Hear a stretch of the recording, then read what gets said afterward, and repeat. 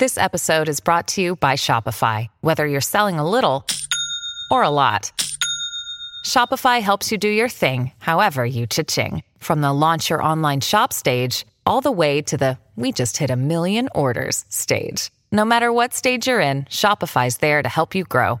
Sign up for a $1 per month trial period at shopify.com/special offer, all lowercase. That's shopify.com/special offer.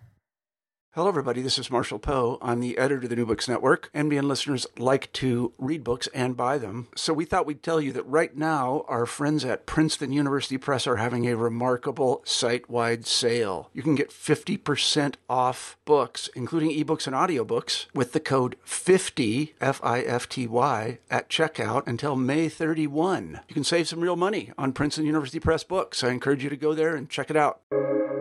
Welcome to the New Books Network. The biblical commentaries known as Mikraot Gedaloth have inspired and educated generations of Hebrew readers. Now, with the 5 volumes of the acclaimed English edition of Mikraot Gedaloth, the Commentator's Bible, Genesis, Exodus, Leviticus, Numbers, Deuteronomy, the voices of Rashi, Ibn Ezra, Nachmanides, Rashbam, Abarbanel, Kimchi, and other medieval Bible commentators come alive, speaking in a contemporary English translation, annotated and explicated for lay readers. Join us as we speak with Michael Karasik, editor of the Commentator's Bible.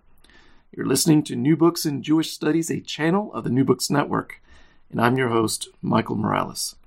Dr. Michael Karasik teaches Biblical Hebrew at the University of Pennsylvania and is the weekday Torah reader at historic congregation Kesher Israel in Center City, Philadelphia.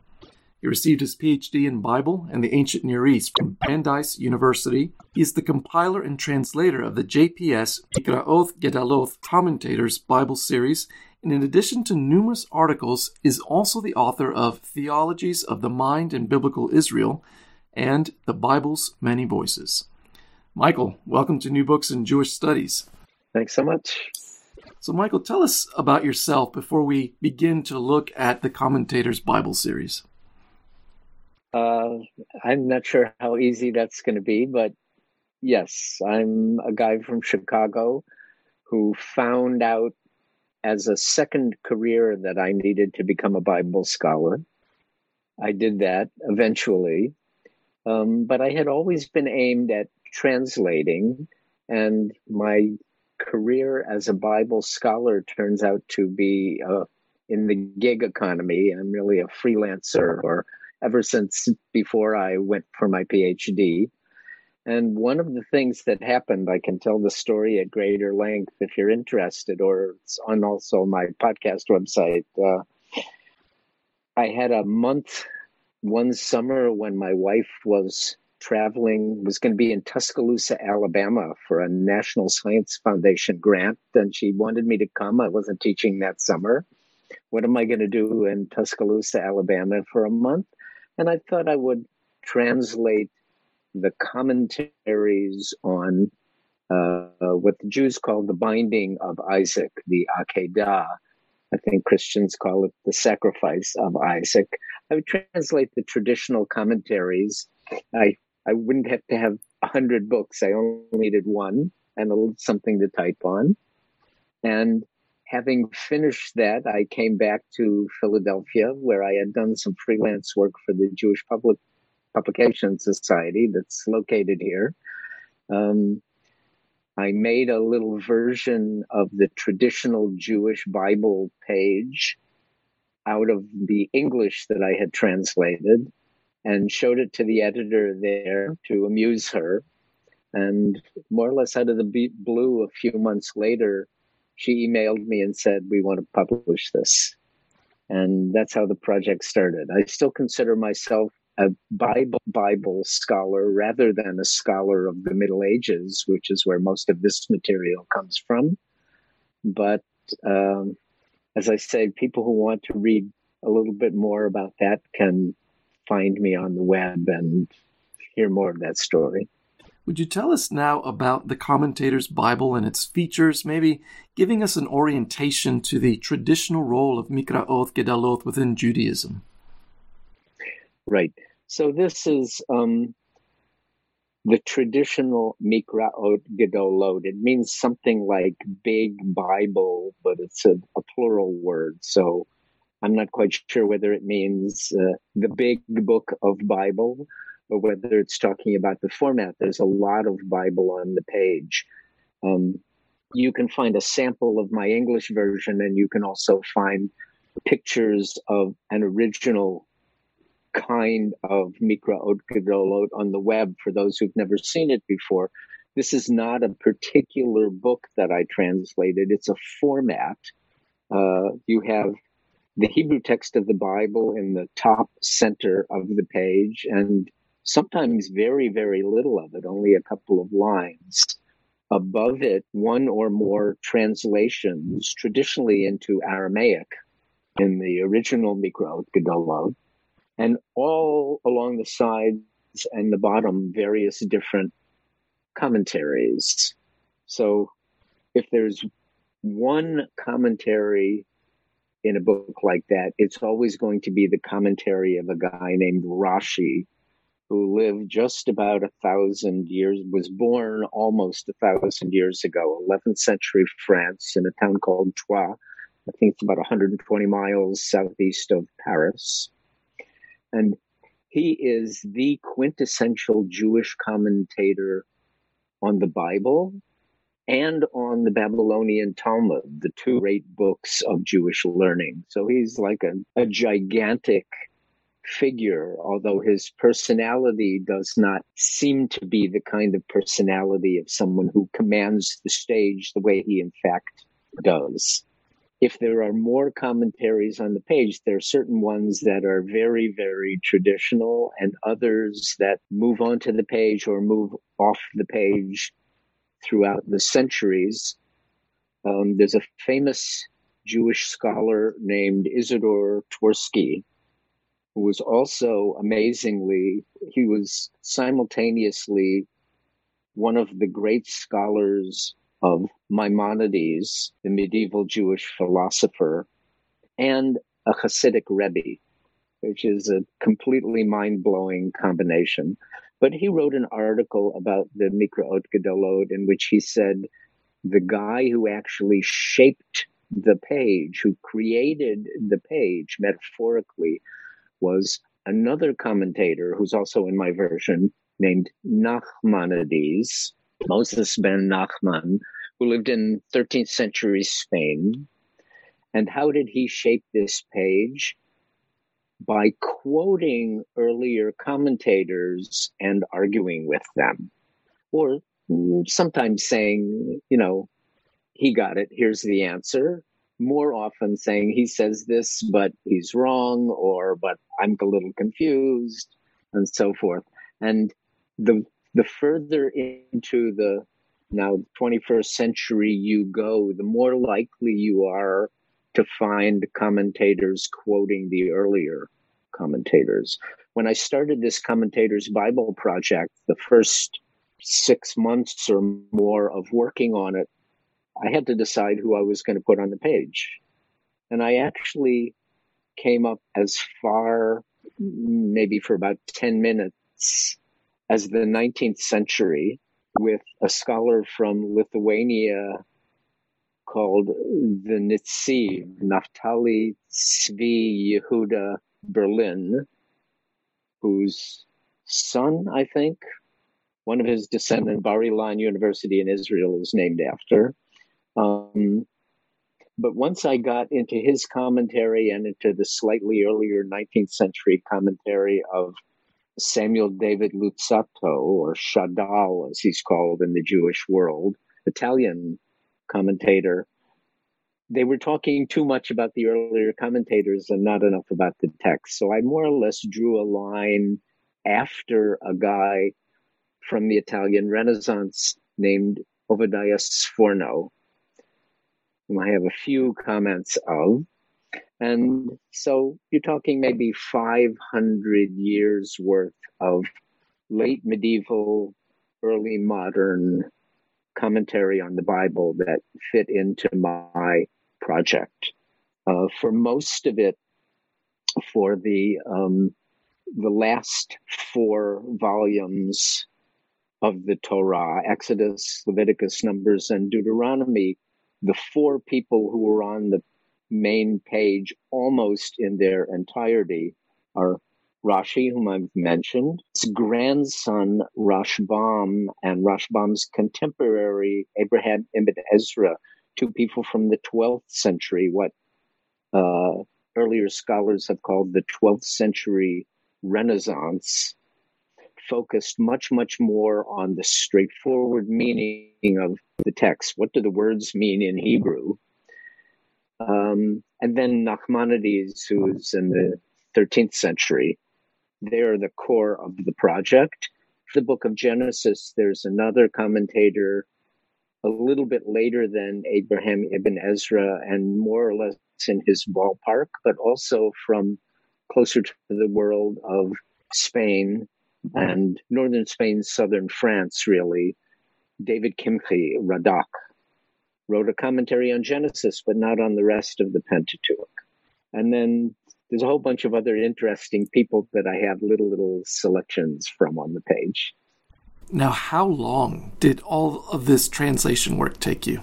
Right. It took me 17 years. I would say I spent about half my working time during those 17 years on this project. It took maybe 5 years before I started getting any royalties from it, but I knew it was going to be worthwhile for people. I knew people would want it, and I knew that I was gaining a tremendous amount by doing it. So that made it worthwhile. And I've had, actually for the entirety of that project, I had more or less just started kind of a permanent part-time gig at the University of Pennsylvania teaching biblical Hebrew. And so I had access to Penn's wonderful Jewish libraries. And for the first 2 years of this project, I actually had a little desk in the Penn Center for Advanced Jewish Studies, now called the Katz Center, in a beautiful, fabulously beautiful architecturally building on Walnut Street in Philadelphia overlooking Independence Mall. And so I could ride up and down and go into the library and grab any book that I needed for those first 2 years. It really gave me a nice push. How did you get so proficient in Hebrew? Just grew up reading it? That's a complicated question to answer. I learned how to decode the Hebrew alphabet as a kid. I'm going to tell you this story just because it's amusing. I lived in St. Petersburg, Florida when I was 9 years old. And in Sunday school, we spent an entire year going through a workbook called Rocket to Mars. And the amazing thing that you probably didn't realize is that on Mars, everyone speaks English, but they write it in the Hebrew alphabet. So during this year, I learned how to decode the Hebrew alphabet. That's so long ago, they were actually still teaching us the Eastern European pronunciation of Hebrew. And the next year, we were going to get a workbook called Rocket to Venus, where they actually speak Hebrew and write it in Hebrew letters. But we moved, so I never got that. But I learned little bits through synagogue, Hebrew school, and go to services and that sort of thing. When I was 19, I went to Israel and spent 6 months on what they call an ulpan, which is a name for various different kinds of courses to train people how to speak modern Hebrew. I was living on a kibbutz and volunteering there. And I've spent more time back there. And then back here in the United States, I spent a lot of time while I was working as a computer programmer, taking courses at a place in Chicago, then called Spertus College. I think now it's the Spertus Institute. And I actually took a course in translation there, and I learned more Hebrew, I learned more Bible, and I learned more. The word for the kind of material that I do in the Commentator's Bible is parshanut, which I guess means exegesis or something like that. But I learned all of those subjects there and built them up. And then I plunged in and learned as much more as I could of what I needed to know by actually doing it for 17 years. I'd noticed Abarbanel's penchant for asking the right questions of the text, and so I was delighted to see that his questions are included in this commentary series. Are there any other hermeneutical habits or tendencies of commentators you picked up on through your translation work? Well, they are all different, and that's what's so rewarding for. What I would say is the contrasts that I make, and I don't mean this to be invidious, but I guess maybe contrasts always are. I was told early in this project by a scholar named Peter Oakes from the University of Virginia, they're doing a Christian project like this as well. Oh, yes? It's called, and it's been published since then, it's called the Ancient Christian Commentary Series. I had a look at it, and I read the more or less memoir by Thomas Oden, who I guess was in charge of this project. And they, in that series, were very, very careful to take ancient Christian commentary, more or less the rough equivalent of the kind of stuff I was doing in the Jewish world, but only material that was part of what I think is called the Catena. Catena, is that the right word? Catena, right? The chain of tradition. They had to make sure that everyone was on board with it before they would put it in the ancient Christian commentary. And the point of a Mikra Ot Gedolot, maybe not the point of it, but the outcome of a Mikra Ot Gedolot is to show you that not everybody is on board with everything, and most people are not on board with it at all. And on one side of the page, you'll have a guy stating X, and the other part of the page, the guy will say he doesn't know what he's talking about. Don't listen to him. Because the Jewish perspective on the Bible, as I understand it, is that it is something you are supposed to occupy yourself with.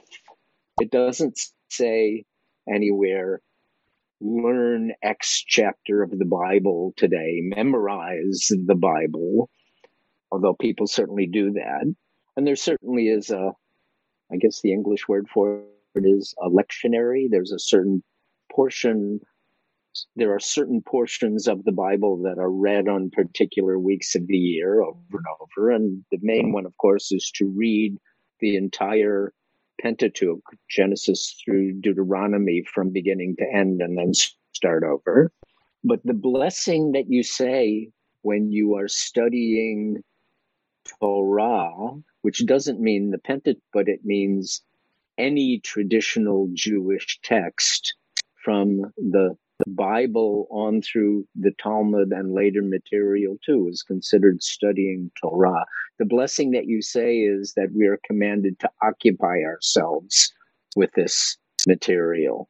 And so it's very easy to do that on a page of the Mikra Ot Gedolot, because you don't have to start at the beginning and read to the end of the page. You can jump here and there and follow lots of different paths in your study. So, Michael, do these various medieval commentators form alternate or contrary understandings of Torah, or do you see them as something more like a conversation? Oh, absolutely. All of these guys share at least one thing, is that they're very, very careful readers, and they're very committed to understanding the text of the Bible. They come from different places on planet Earth, although the traditional Mikra Ot Gedolot is heavily concentrated in Europe, not quite Christian Europe, because one of the main commentators grew up in Muslim Spain and spent 50 years there before he moved to the Christian side of things. But they have different personalities as well, and the personalities lead them in different ways. So I already mentioned Rashbam and Ibn Ezra, the 12th century guys. This is an era when, not just in the Jewish world, but also in the Christian world, and a lot of it was happening in Paris, very close to where Rashbam was and where Ibn Ezra passed through. The Christian world is also saying, look at the straightforward meaning of the text right now. Let's focus on what the writer was trying to say in plain Hebrew. in Rashbam's grandfather Rashi's generation, or at least he personally, understood that basically everything that rabbis of the traditional Talmud and Midrash were saying about the text was true in some sense, whether or not it was factual, because some of the things they say contradict each other, but that there was certain truth there, and that when there was a puzzle in the biblical text that you couldn't think your way through in a straightforward way, you could grab something from that material that would explain why the text was written that way. Jumping to the other side of my 12th century Renaissance guys, we have Nachmanides living in an era and in a portion of Spain just before the Zohar is going to appear there.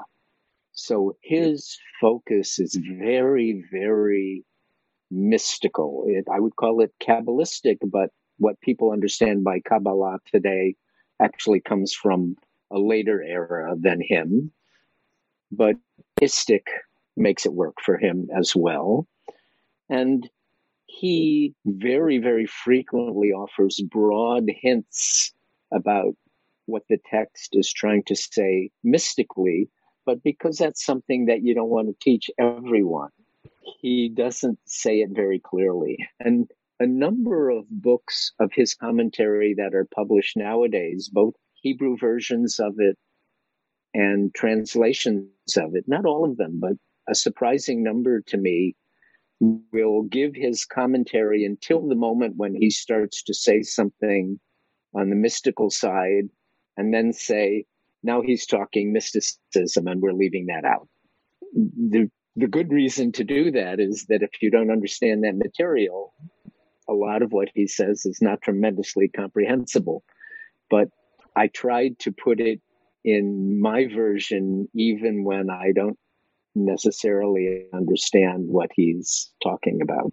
One of the interesting things about him, in terms of interaction with the earlier commentators, is his relationship with Abraham ibn Ezra, the commentator who was from Spain, but from Muslim Spain. By the time of Nachmanides, a century later and further north, he's living in Christian Spain. But Abraham ibn Ezra, though he was from Spain, got his education in a Muslim and an Arabic-speaking environment. And Nachmanides says about him, quoting a verse in Proverbs, I'm going to interact with Abraham ibn Ezra from a place of open rebuke and concealed love. I found very, very remarkable. And the thing that sticks in my head, I don't have the details in front of me of this particular one, but there's a place where he says about Abraham ibn Ezra, he's on the right track here, but he doesn't really get it because he did not have a teacher.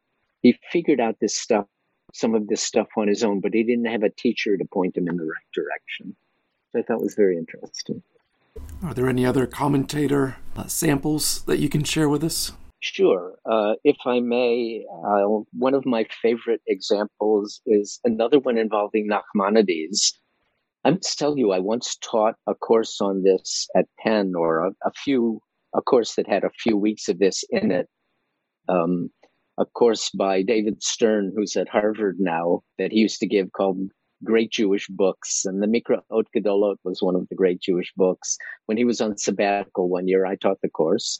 And a student in the course who was a Buddhist from Hong Kong said, I really, really like Nachmanides. Because he was reading my English translation, of course. But Nachmanides lays it out for you. He's making an argument. He's trying to get from here to there. And he shows you exactly how he's getting there. He was not a lawyer. He was a doctor, actually, by profession, as many of these people were. But maybe that's why I like giving examples from him. But one of my favorite ones is an argument that he had with Rashi. Sometimes he just says, I don't understand how Rashi could say this, or Rashi misunderstands the Talmud. Rashi, the one who taught the next 1,000 years of Jews how to understand the Talmud, but Nachmanides is perfectly happy saying he didn't understand it here. But here's a case where Rashi is talking about realia, real things on planet Earth. And in the book of Exodus, when they're talking about setting up the tabernacle, they tell you that when they're having a census in Exodus 32 and in other places in that story, they're weighing things out by a weight called a shekel. Well, that's now the coin in Israel is called a shekel, but it's a word that means a weight. In the Bible, it meant a weight of silver. And at a certain point in Rashi's commentary to Exodus, he says, a shekel is 4 gold coins, half an ounce, according to the coins that they use in Cologne today.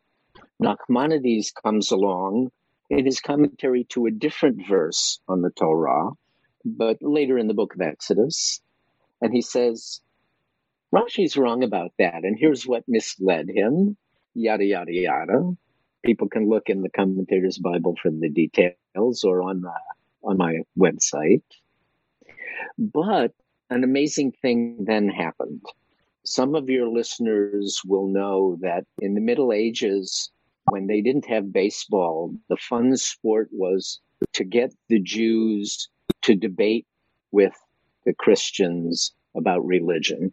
And most of the time, the fix was in, and the Christians were going to win. It was kind of like wrestling, right? Everybody knew the Christians were going to win the debate.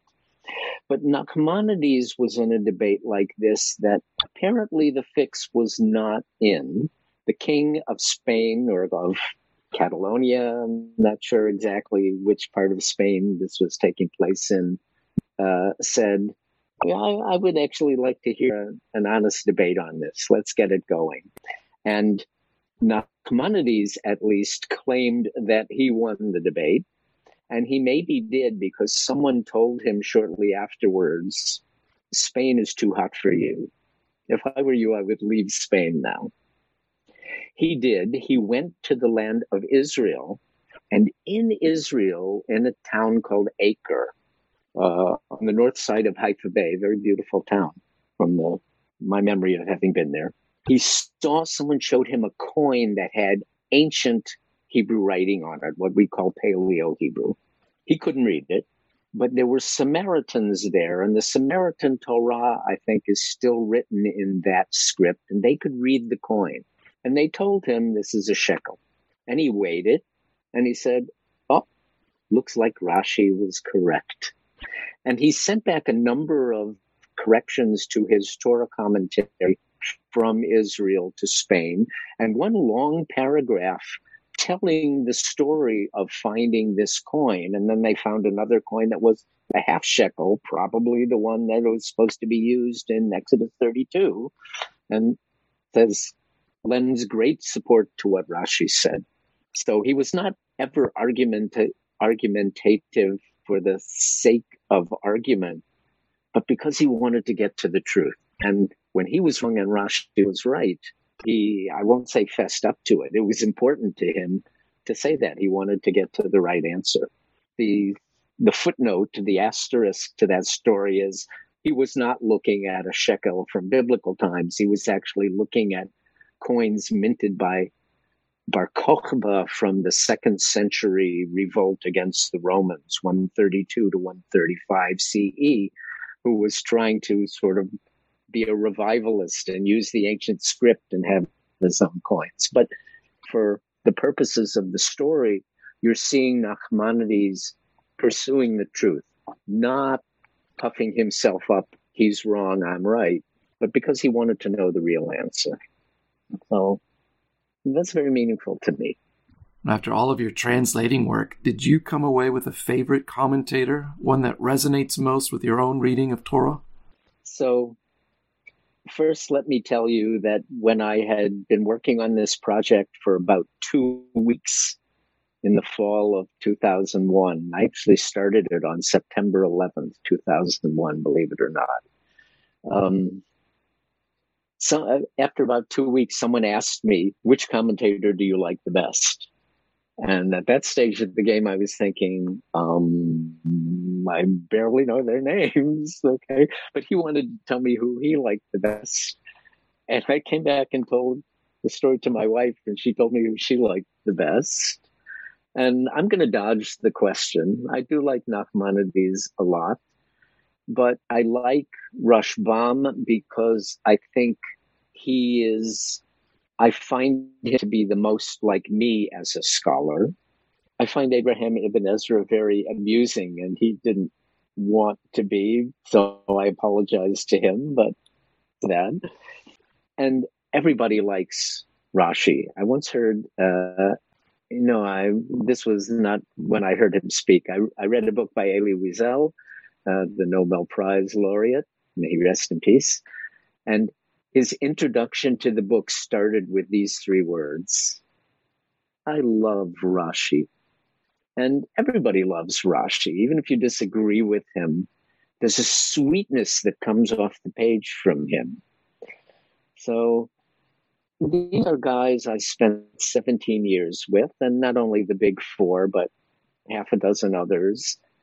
And they're my friends. I don't want to say which friend I like better and which friend I like the less.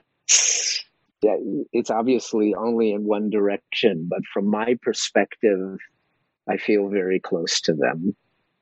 And my wife would come home from work and say, how are the guys?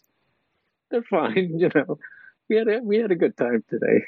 Michael, what's next on the horizon for you in terms of projects, translation, or writing? That's a difficult question to answer. I have some big changes coming up for me. I've told Penn this is my last year of teaching. I'm expecting to be living in Israel later this year. I'm still a freelancer. I still need to find work that pays, and I can't just write whatever I want to write, although I have a bunch of interesting projects. The thing that I really feel like I must do, that I have a duty to do, almost in the way that I felt I had a duty to do this Commentator's Bible Project, is to do either a book and or a video course on biblical poetry. Part of my work at Penn, teaching intermediate biblical Hebrew, the last semester of the 4-semester sequence evolved in what seemed at the time to be a very natural way into a focus on reading poetic texts from the Bible. And one year, I had an amazing group of 8 students, undergraduates, graduate students in various disciplines, and 1 or 2 people who were not students at Penn at all, but who were paying to take the course as auditors. And that was an amazing group. There was just something about that group. And at the end of that year, I realized I've got something about this that I need to show the wider public. And I haven't yet quite found the way to do that. And looking for the way to do that and make a little bit of money, which is still a concern for me, has not yet happened. But I have all kinds of amazing projects I'd love to do. There's something that also happened that I actually found out about this when I was at the Center for Jewish Studies, maybe in the first month of the Commentator's Bible Project. There's a guy from Pennsylvania history named James Logan. He was essentially the guy, if I understand correctly, that William Penn sort of opened Pennsylvania and said, I'm going back to England, run the store for me, which he did.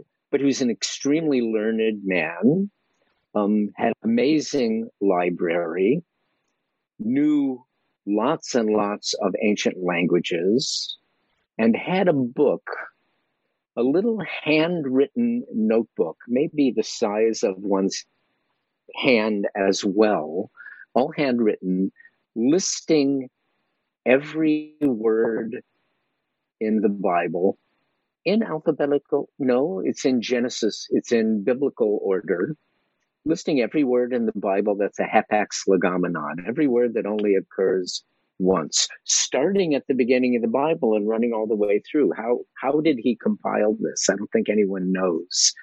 And I have a project which would take an enormous amount of work and might be worthwhile in the end or not, of comparing his list of hapax legomena with the lists published by a scholar named Frederick Greenspan, who's was at the University of Denver and then moved to Florida Atlantic University to take over for Nachum Sarna down there. He was a student of Sarna's at Brandeis. And another scholar named Chaim Cohen, may he rest in peace, who taught at Ben Gurion University for a long time. But he was a guy from New York. They both published lists of hapax legomena in the Bible because it's hard to decide what they are. And I wanted to compare their lists with James Logan's and see if I could learn anything about him or about the Bible doing that.